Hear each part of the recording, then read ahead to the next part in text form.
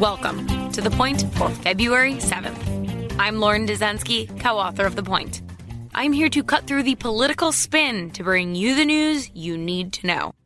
Iowa's caucus chaos may have made things incredibly murky for the Democratic Party, but alas, it is on to the New Hampshire primary. Unlike previous years where there was a clear result from the caucuses quickly, that was obviously not the case this cycle.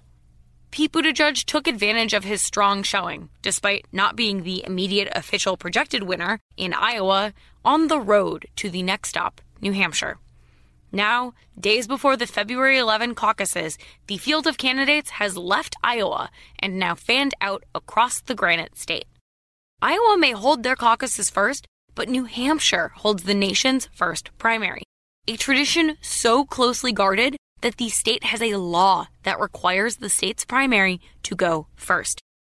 That means New Hampshire's longtime Secretary of State holds off scheduling the state's primary until everyone else, just to make sure the state maintains its first place spot among the primaries. On Friday night, Democrats will have their final debate before the primary itself, with Joe Biden, Pete Buttigieg, Amy Klobuchar, Bernie Sanders, Tom Steyer, Elizabeth Warren, and Andrew Yang on stage. This is a larger field on stage than the pre-caucus debate in Iowa. That's because Andrew Yang managed to meet the polling and fundraising qualifications needed for the New Hampshire debate after not making the cut for Iowa. Then it's another sprint of a weekend before voters head to the polls on Tuesday. That brings us to the point. New Hampshire is almost here. Let's hope their primaries results are a little bit more clear than Iowa's caucuses. And that is the point for February 7th, 2020. For more updates throughout the week, including our Sunday night campaign edition, subscribe to The Point newsletter at cnn.com/thepoint. If you like this audio briefing, you can get it every single weekday on Google Home or Amazon Echo.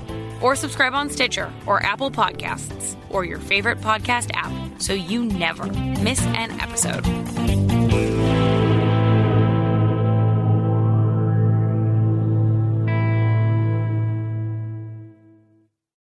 When you work next level. And when you play next level. And when it's time to sleep, Sleep Number smart beds are designed to embrace your uniqueness, providing you with high-quality sleep every night. Sleep next level. J.D. Power ranks Sleep Number #1 in customer satisfaction with mattresses purchased in-store. And now, the Queen Sleep Number C4 smart bed is only $1,599. Save $300 for a limited time, only at Sleep Number stores or sleepnumber.com. Prices higher in Alaska and Hawaii.